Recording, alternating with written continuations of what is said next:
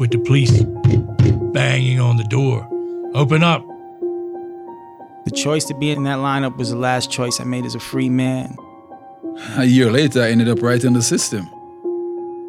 I'm going to be one of those people who everyone in the world is going to think is a monster or suspect is a monster for the rest of my life, and I'm just going to have to come to peace with that. Somebody was able to look at my picture in a database and say that I was somewhere where I definitely wasn't. I overheard 3 of the jailers discussing what part they might have to play in my hanging. They had been told that 2 prison officers would have to participate in my execution. And I walked back inside that prison for the last time, man. All hell broke loose, man. This is Wrongful Conviction.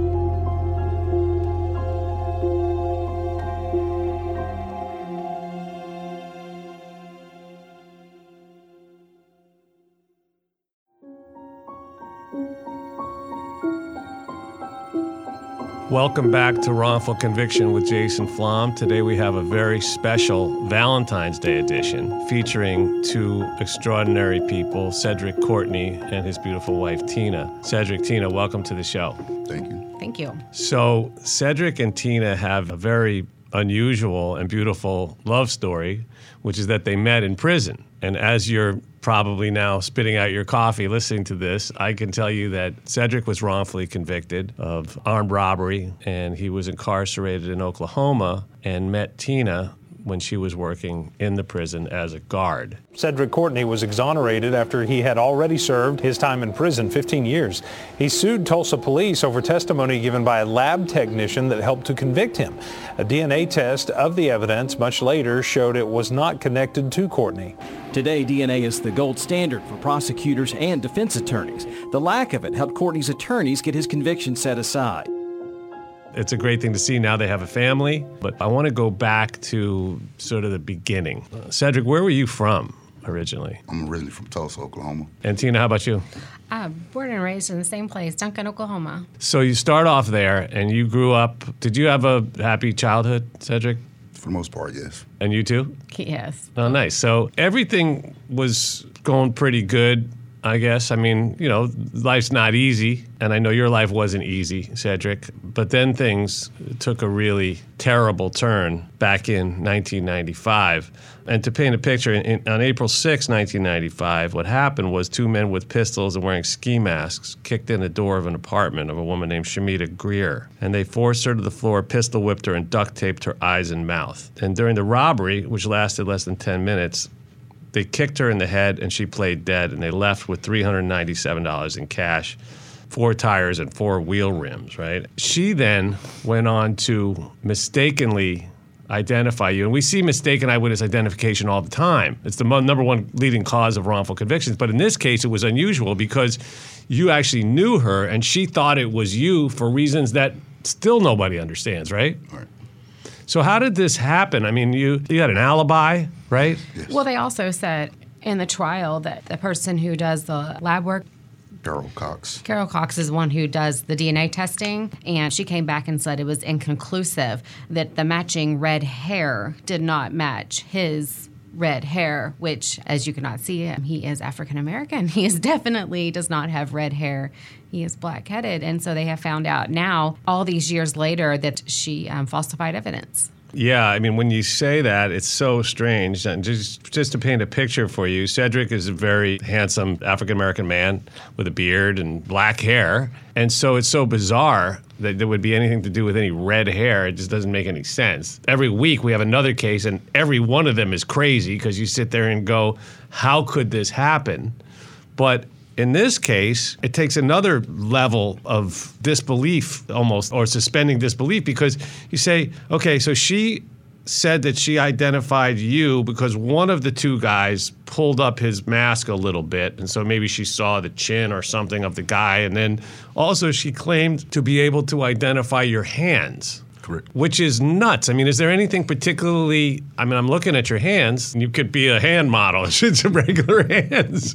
There's nothing particularly unique or identifying. No scars. You're not missing a finger, right? So how would somebody possibly be able, and again, we know that in times of stress, extreme stress, people are even less likely to be able to identify someone even if they see their whole face, because the brain does not work like a tape recorder, even though a lot of people think that it does. It must have been very convincing at trial when you have a victim who says, I recognized him, I knew the guy. You had her testifying that she knew you and could identify you, and then you had this forensic analyst lying. Yes. Basically just lying.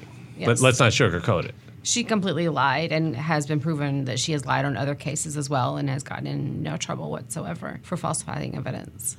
Which never ceases to amaze me, Tina. I mean, how... And this is also an odd case because once they found him completely innocent, obviously all the lawsuits and everything I went through, most cases and most situations in most states, they say, okay, now we have the DNA. We're going to run it through the data bank. We want to know who actually did this. They won't run it. So they're not actually out to catch who really did this. Say their evidence, say this person has committed another crime and their DNA is in the DNA data bank.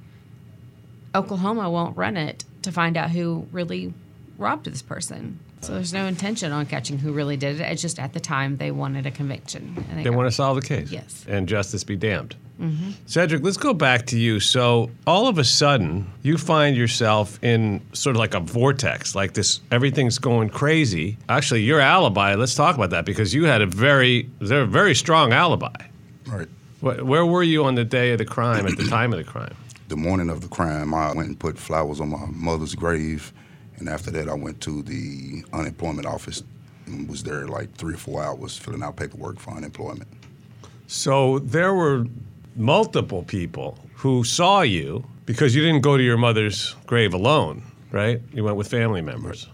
And then you were at the unemployment office. It's not like your alibi was I was out walking in the park by myself all day, which would be, okay, well, that doesn't really work, you know? I mean, and that could be an alibi. But you were at the unemployment office where dozens of people saw you. I signed in, and I even received 2 checks, but nobody could find traces of my paperwork. So when I got out, I went to the building, and it was closed down. So I called the unemployment office, head office, and they said after 10 years, they destroyed their records. So they had no record of me receiving or even being in there that day. Well, but this is when you were appealing, right? This was when I was home. I went to talk to them at home. Yeah. He just wanted to know. Right. But I mean, at the time of the trial, no. They couldn't find the evidence that he was there. Everything was just stacking against him. I'm assuming because you weren't a wealthy guy that you were represented by a public defender. No, I retained an attorney. You did? Yes. And was he competent? Was it he or she? I don't even know. He was a family attorney. He was a family attorney. He had never done criminal law. Criminal felony.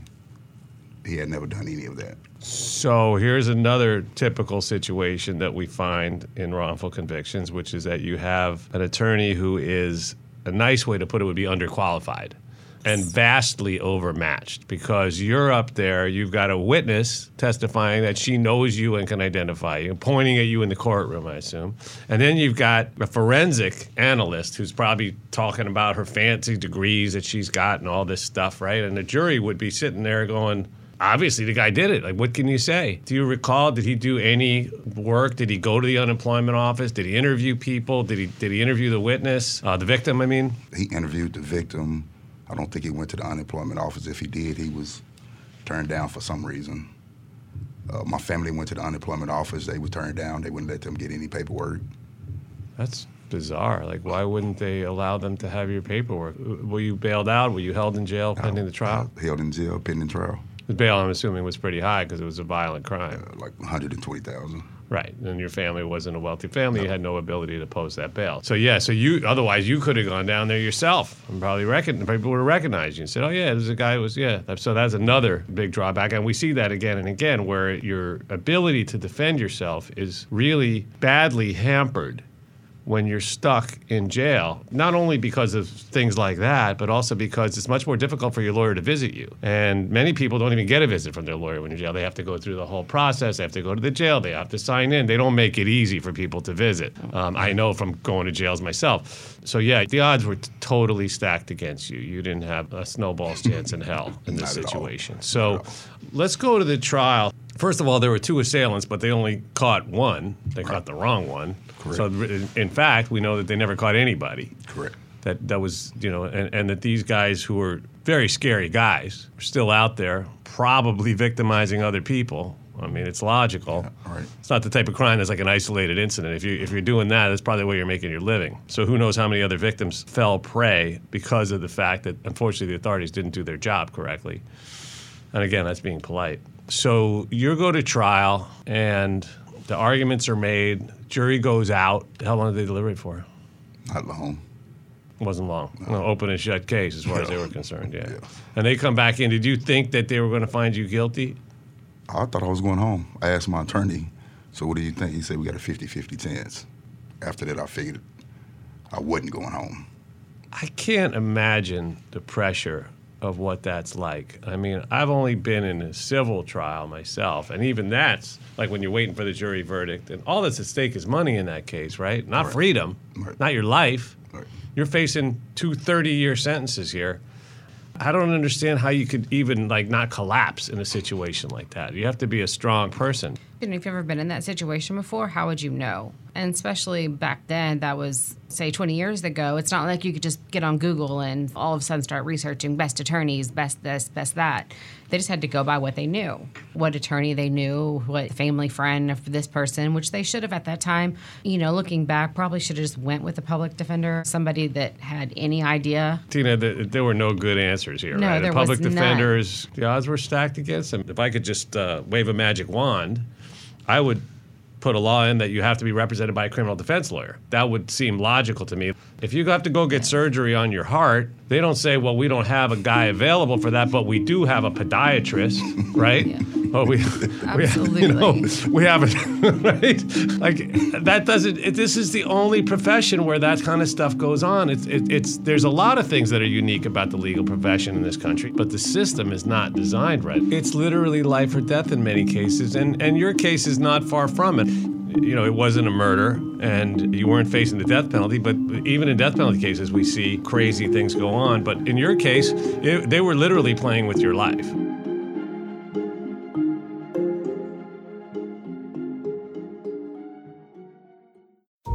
Is there something that is interfering with your happiness or preventing you from achieving your goals? If so, then BetterHelp Online Counseling is there for you. BetterHelp offers licensed professional counselors who are specialists in issues including depression, stress, anxiety, relationships, sleeping, trauma, and more. Connect with your professional counselor in a safe and private online environment. And remember, anything you share is confidential. Now you can get help on your own schedule, at your own pace, and your own time. You can schedule secure video or phone sessions and chat, text with your therapist. If you're not happy with your counselor, also remember this, you can request a new one at any time at no additional charge.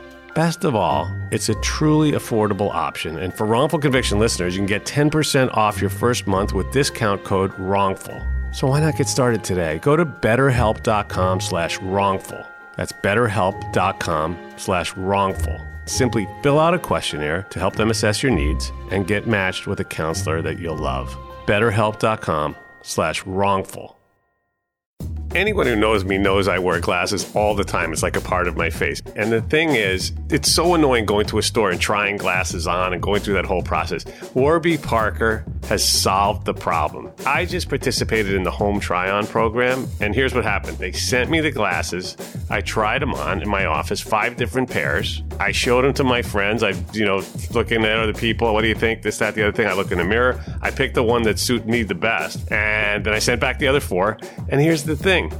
The glasses, you're not going to believe this. They start at $95, including prescription lenses.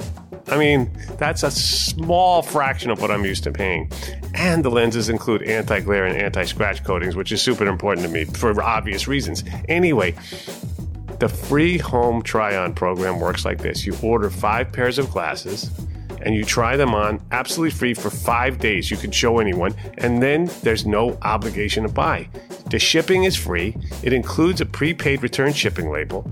So head to warbyparker.com/conviction to take the quiz that comes before and then order your free home try-on. And now, introducing Scout by Warby Parker. And Scout is for you people, for everyone that wears contact lenses. And here's the thing, they're comfortable, they're breathable, and they're affordable. They're daily contact lenses. They're made from a super moist material that resists drying for lasting hydration and comfort. It's everything you want from a contact lens. Order a trial pack that includes 6 days worth of contacts for only $5. Unreal. And then receive $5 off your next Warby Parker order. Learn more. Go to warbyparker.com/conviction. That's warbyparker.com/conviction. Try it today.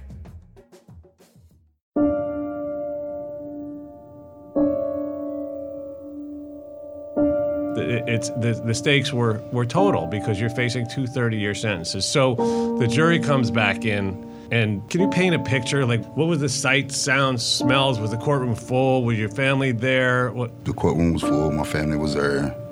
They came back and read the verdict. I dropped my head and I heard my family screaming. Yeah, that's all I can remember. I can't. Nobody, as I think Tina was saying, nobody that hasn't been there could ever imagine what that's like. And then they take you away. Right. And now you're sentenced to 2 30-year terms. Correct. What prison were you sent to? Was it maximum security?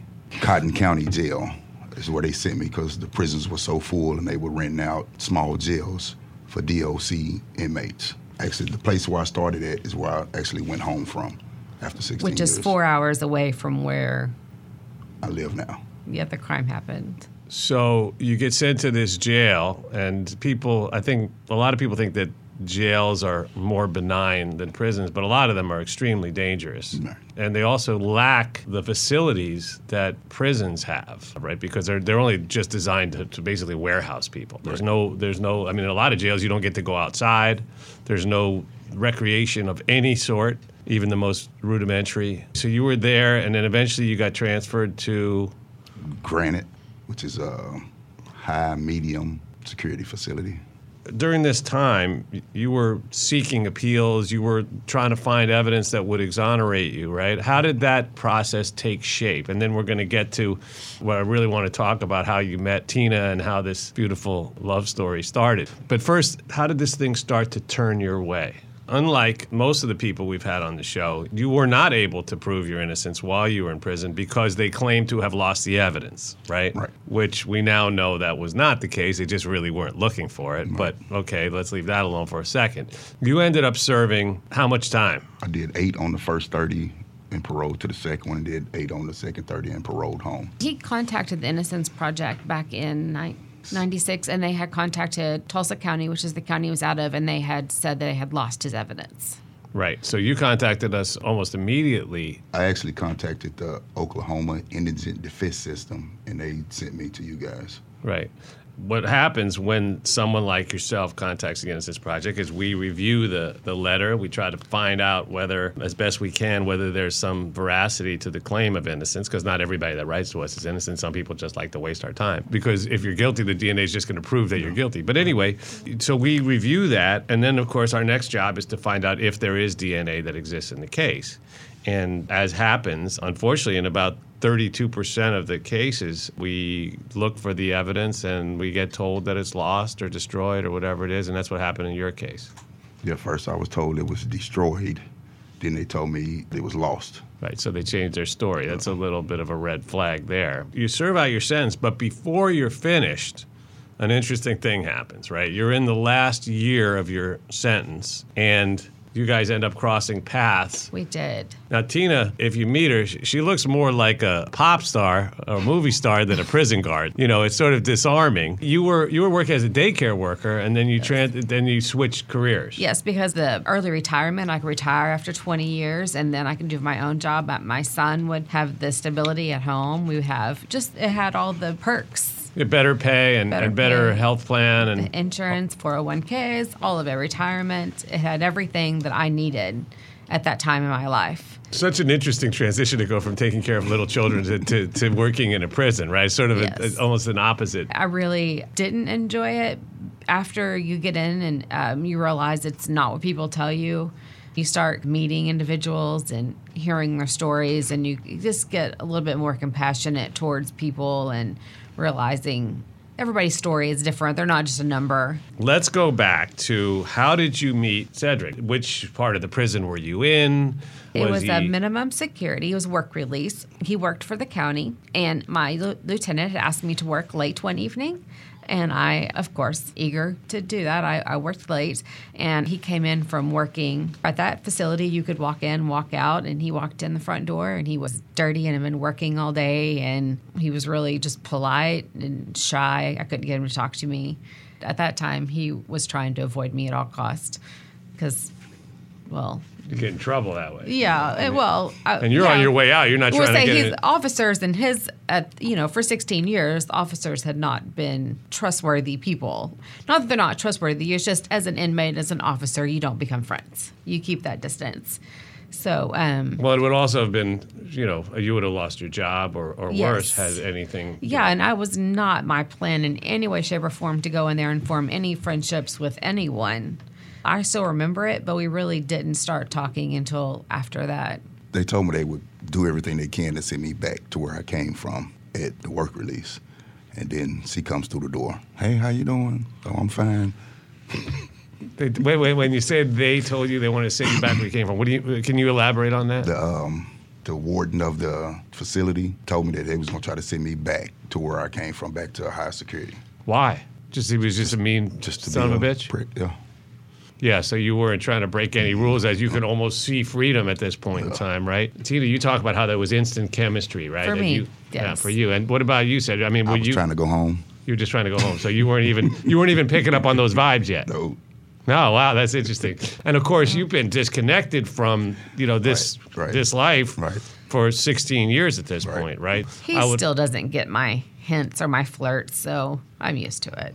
Well, something could happen. You got kids. I mean, you must have picked up on it on some point. I mean, I'm not a specialist in family planning, but it seems to me something good went right. He was out smoking a cigar in the dark, and then I made myself over there and told him to scoot over. I wanted to sit down and have a conversation. This is after he got out, No, obviously. this was during. Wait. So you were smoking a cigar in the prison? Outside. Oh, because you were on work release. Yeah. Yes. Right. So you see him, and now you're on work release, which means, are you out? Not really. Not really. But you went up to him anyway. I did. And said what?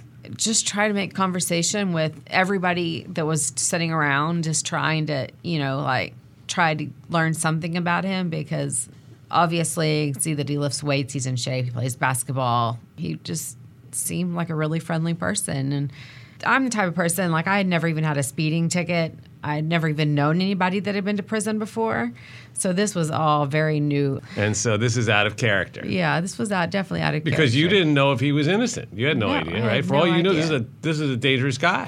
And I asked him a bazillion questions. I went through his chart, actually, and asked him questions, and he was honest on everything. Every single thing, down to when his last visit was, who it was with. Everything was all very honest, and at that point, I was willing to get to know him a little more.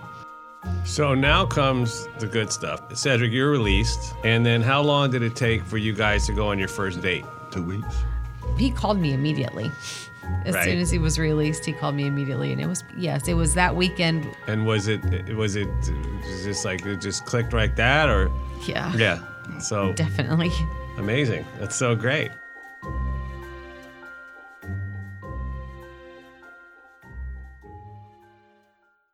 In the fall of 2008, a sleepy Seattle suburb was shocked by a crime that no one could have expected. A local football star planned a daring bank robbery, complete with decoys, disguises, and an outlandish getaway plan. He drew the whole thing up, just like a game-winning play on the field, and almost got away with it. The Sneak follows a twisting story of a once great athlete who committed that crime, and how the robbery forever changed the small town where it occurred. Be sure to subscribe to The Sneak on Apple Podcasts, Spotify, or wherever you're listening right now. and then a romance blooms, and you start dating. And then, almost like you're his lucky charm or the guardian angel, whatever the hell it might be, right? Then things get more interesting again, because in an amazing twist of fate, it was a student, right? A law student. Correct. Who was working at the Innocence Project, who decided, for reasons we can't even speculate on, one day to just call the Tulsa Police Department again, when we'd already been shut down several times on trying to find the evidence, because now you're out, but you still got a very tough road ahead as a guy with a record, a felon. Work experience, last 16 years, nothing. Tough to put that on your resume. So this law student who emerges as a real hero in this story, right, decides to knock on the door one more time, which would seem crazy. Like, why go? You've already been told it's gone. They told us it's lost. They told us it's destroyed. But this kid, Chris the law student, if you're out there, Chris the law student, so he calls up, and lo and behold, the evidence is found. In Texas. In Texas? What the fuck was it doing in Texas? Nobody has any idea. How did they find it in Texas? That's a miracle. Yes, it is. Okay, so somebody steers them in the right direction. Somehow the dots connect. The evidence gets found. The evidence gets tested. And how did you find out the results? Who called you? You must have freaked out. Well, I was at work, and I was on parole, leg monitor for 6 months, and my parole officer called and said, "There's some people from New York want your phone number. Can I give it to them?" They said they're from the Innocence Project. I said, "Will you please give it to them?" So Chris called me and told me that he was the last one, and if he wouldn't have found it, I'd probably be lost. So what was your reaction when you heard the news?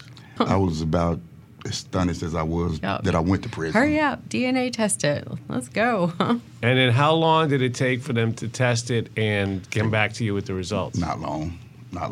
Couple weeks? Couple weeks. And they came back, and then this is the moment I really want to get into. So when you got the call, did Chris call you again? Yes.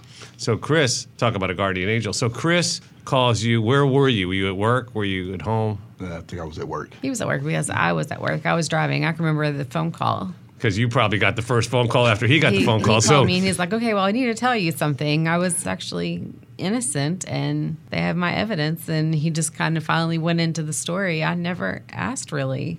Did you break down? Did you jump for joy? Like, did you just kind of just keep it moving? What was your reaction? Kept it moving like I did when I went to prison.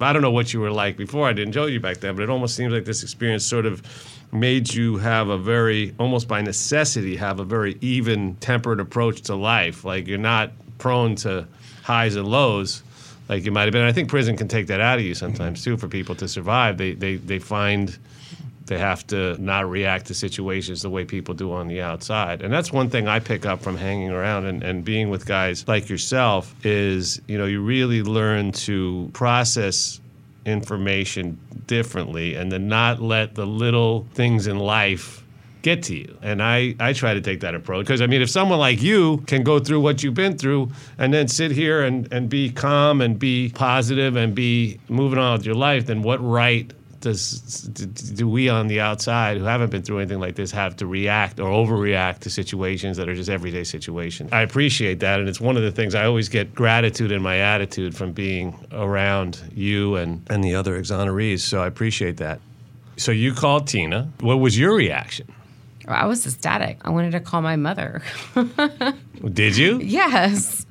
I did. She was excited. She didn't know either that he was innocent. It didn't matter if he was innocent or if he was guilty. It was just, at that point, I was in love with him I was just in love with him. You were in love with him as a person. It was great. Yeah. It was amazing. I was like, oh my, he's going to get his name cleared. I was really excited, and I was on the road. I was on the ball. I was like, let's get this thing going. I want to meet everybody and talk to everybody, and let's find out. I had as much information. I had paperworks of just looking up his history, like things that had happened during the trial, as much information on present people that had just gotten out on wrongful convictions, what to expect.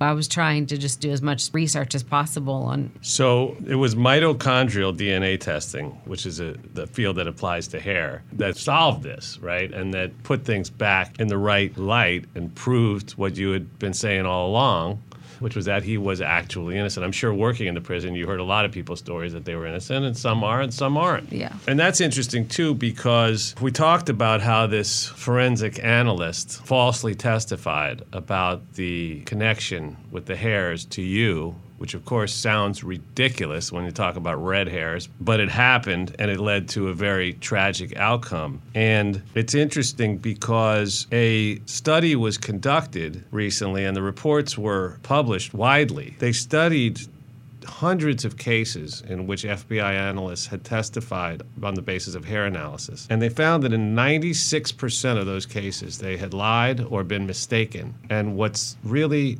terrifying is that in every one of those cases, they were mistaken in favor of the prosecution. And I say mistaken, I mean, we don't know whether they were lying or they were mistaken. And that evidence is so powerful. And I hope that people are out there that are listening when you serve on a jury. If you end up on a criminal trial, many people may not end up on a criminal trial as long as they live, but some people will. And it's easy to fall for that, right? When you have somebody basically almost coming up in a lab coat, like, yes, I'm a scientist, you know? I went to this university, I went to that university, I was accredited by, and they sit there and go, oh my God, I got, you know, like, but they make mistakes. Everybody makes mistakes. Doctors make mistakes. Scientists make mistakes. People make mistakes. The fact is, you have to really dig deeper and not just take a sort of an incurious approach. You have to be aware somebody's life is at stake. Your life was at stake. They were saying something that seemed ridiculous, but they were saying it with authority and with certainty, and they came with this scientific background, and people, jurors who meant well, none of those jurors went on the jury hoping to convict an innocent guy. I'm sure they must feel terrible if they know. I believe that people, when they serve on a jury, they're looking for the truth. Yes. They want to help solve a crime. They want to help society. Nobody goes in there thinking, oh, great, today I'm going to get a chance to convict an innocent guy or woman. They don't want to go home feeling guilty that they made the wrong decision either. Oh, hell no. I mean, that would be a terrible responsibility to have to live with. But it happens, and one of the things that this show highlights is that it happens much more frequently than people realize. And you have to be aware, and everyone has to do their part and be strong in your conviction. You know, there's so many cases we've seen where there's a jury room, it's 10-2 or it's 11-1, and finally the pressure builds and somebody's like, I got to go home too. I mean, I can't sit here any longer. And you're holding somebody's life in your hands. You got to dig deep. You got to look for the truth. The good news is they found the DNA. You were proven innocent. It was sort of a miracle that DNA magically went from Oklahoma to Texas. So now you are in a position to sue the state, but they ended up settling with you. Is that right? Yes. And then turned around and sued him for $100,000 for back child support. Knowing the case and knowing I was innocent. So they felt that you should have been paying child support while you were in prison, making whatever it is, 16 cents an hour, right? For something that he did not do. They proved him innocent and then took him to court and said for $100,000 in back child support. It's insane. The good news is you got your settlement, which gave you the ability to really start your life again. And there's no amount that's adequate. I don't think, no matter what you got or what any of the guys get. And unfortunately, a lot of guys get terribly little. Yeah. You know, I mean, there's some states where the most you can get is $25,000. Some states where you get nothing. Tina, so ultimately, this has taken now a miraculous turn. The evidence gets found, the state settles, and you start a family. You did. So tell me about that. My husband had wanted a daughter, actually wanted a child. He wanted a family whenever he got out of prison, obviously. Once I got home, I had a girl. We named her after Kobe Bryant because he's a Lakers fan. So her name's Jacoby, and she's 3. And about to be 4. She's about to be 4, and she's very spunky. We get asked often if she's adopted. She has a Britain accent. We don't know where it came from. Wow, that's pretty odd in Oklahoma, too. Yes. Talk about a fish out of water. Yeah. She's smart. She picks up on everything. Does she speak with an English accent all the time? Yes. All the time? Yes. Oh my gosh, she has to get on television right away. And I mean, do people have trouble understanding her? They laugh mostly because they just can't believe what's coming out of her mouth. You know, when she starts talking, she drags out certain words and she just comes up with things that we have no idea where she's heard them from. And I just think she's going to grow into it and she's going to have this amazing little personality, be spunky, and that's all I can hope for, because otherwise we're going to have to move in a therapist and a preacher. I'm just picturing this 3-year-old who's named after Kobe Bryant, who speaks with an English accent. And she's beautiful to top it off. She is. I don't doubt it. I mean, beyond beautiful. So she just smiles, and you're like, "Aw, she's so precious." And then that's about as far as it gets. That's incredible. And then you have your son, and how's he dealing with all of this? He wants to be an officer when he grows up. He's laid back, and he'll sit back in his room for hours and play his games. He'll sit on the couch, and he's laid back like me. Yeah, that sounds like that. Is. Yeah, he's sort of. I don't know where she came from. So he's got the chill factor, and the other one's got the. Wow. Know. So before we have to wrap up, it's extraordinary. I mean, when I met you both, I was, of course, taken by the story. I've since met a number of other exonerees who ended up in relationships with women who worked in the prisons that they were in. So it's not unheard of, but it is unusual. Yeah. And is there anything else that you'd like to share about this extraordinary journey that you're both on? Everybody always says, do not judge a book by its cover, but it literally means do not judge a book by its cover. Get to know somebody. Anybody, just get to know them a little bit, and it may turn into something a whole lot more. You may end up meeting the love of your life just by a simple conversation. Sedrick, got anything to add to that? That's pretty good. That's pretty good. So I guess the message there really is, and it's something I think about a lot, is really just keep your mind open. Yes. Don't judge. There's too much of that going on right now in this country. But I think there's the other side as well. I think that we're in a time where there's going to be a reaction, and there's going to be more understanding and more, I'm hoping, more racial tolerance, more religious tolerance, more open-mindedness. And you're certainly a great example of that. And then look what happens, right? Again, just keep your eyes open. You never know. He may be not what you think. You're Mr. Perfect or Mrs. Perfect, because I definitely did not expect my future husband to be a tall, beautiful black man. I was expecting a country boy. I got something different, and that's great. I'm really thrilled for both of you. I believe in miracles, and there's a lot of miracles in this story, and I wish you all the best, and I can't wait to hear what happens next. I guess with that, we'll be signing off. You've been listening to Wrongful Conviction with Jason Flom, and today's guests on the special Valentine's Day edition, Sedrick and Tina Courtney. Don't forget to give us a fantastic review wherever you get your podcast. It really helps. And I'm a proud donor to the Innocence Project, and I really hope you'll join me in supporting this very important cause, and in so doing, helping to prevent future wrongful convictions. It's easy. Go to innocenceproject.org to learn how to donate and get involved. I want to thank our amazing producers, engineers, and editors, Connor Hall and Kevin Wardis. The music in the show is by 3-time Oscar-nominated composer Jay Ralph. Be sure to follow us on Instagram at Wrongful Conviction and on Facebook at Wrongful Conviction Podcast. Wrongful Conviction with Jason Flom is a production of Lava for Good Podcasts in association with Signal Company No1 and PRX.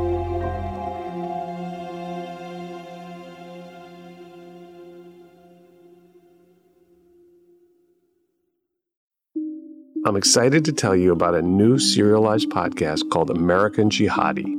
If you're into investigative journalism, if you're a news junkie, or if you love great nonfiction storytelling, it's a must listen. American Jihadi tells the incredible true story of the unbelievable relationship between journalist Christoph Putzel and Omar Hamami.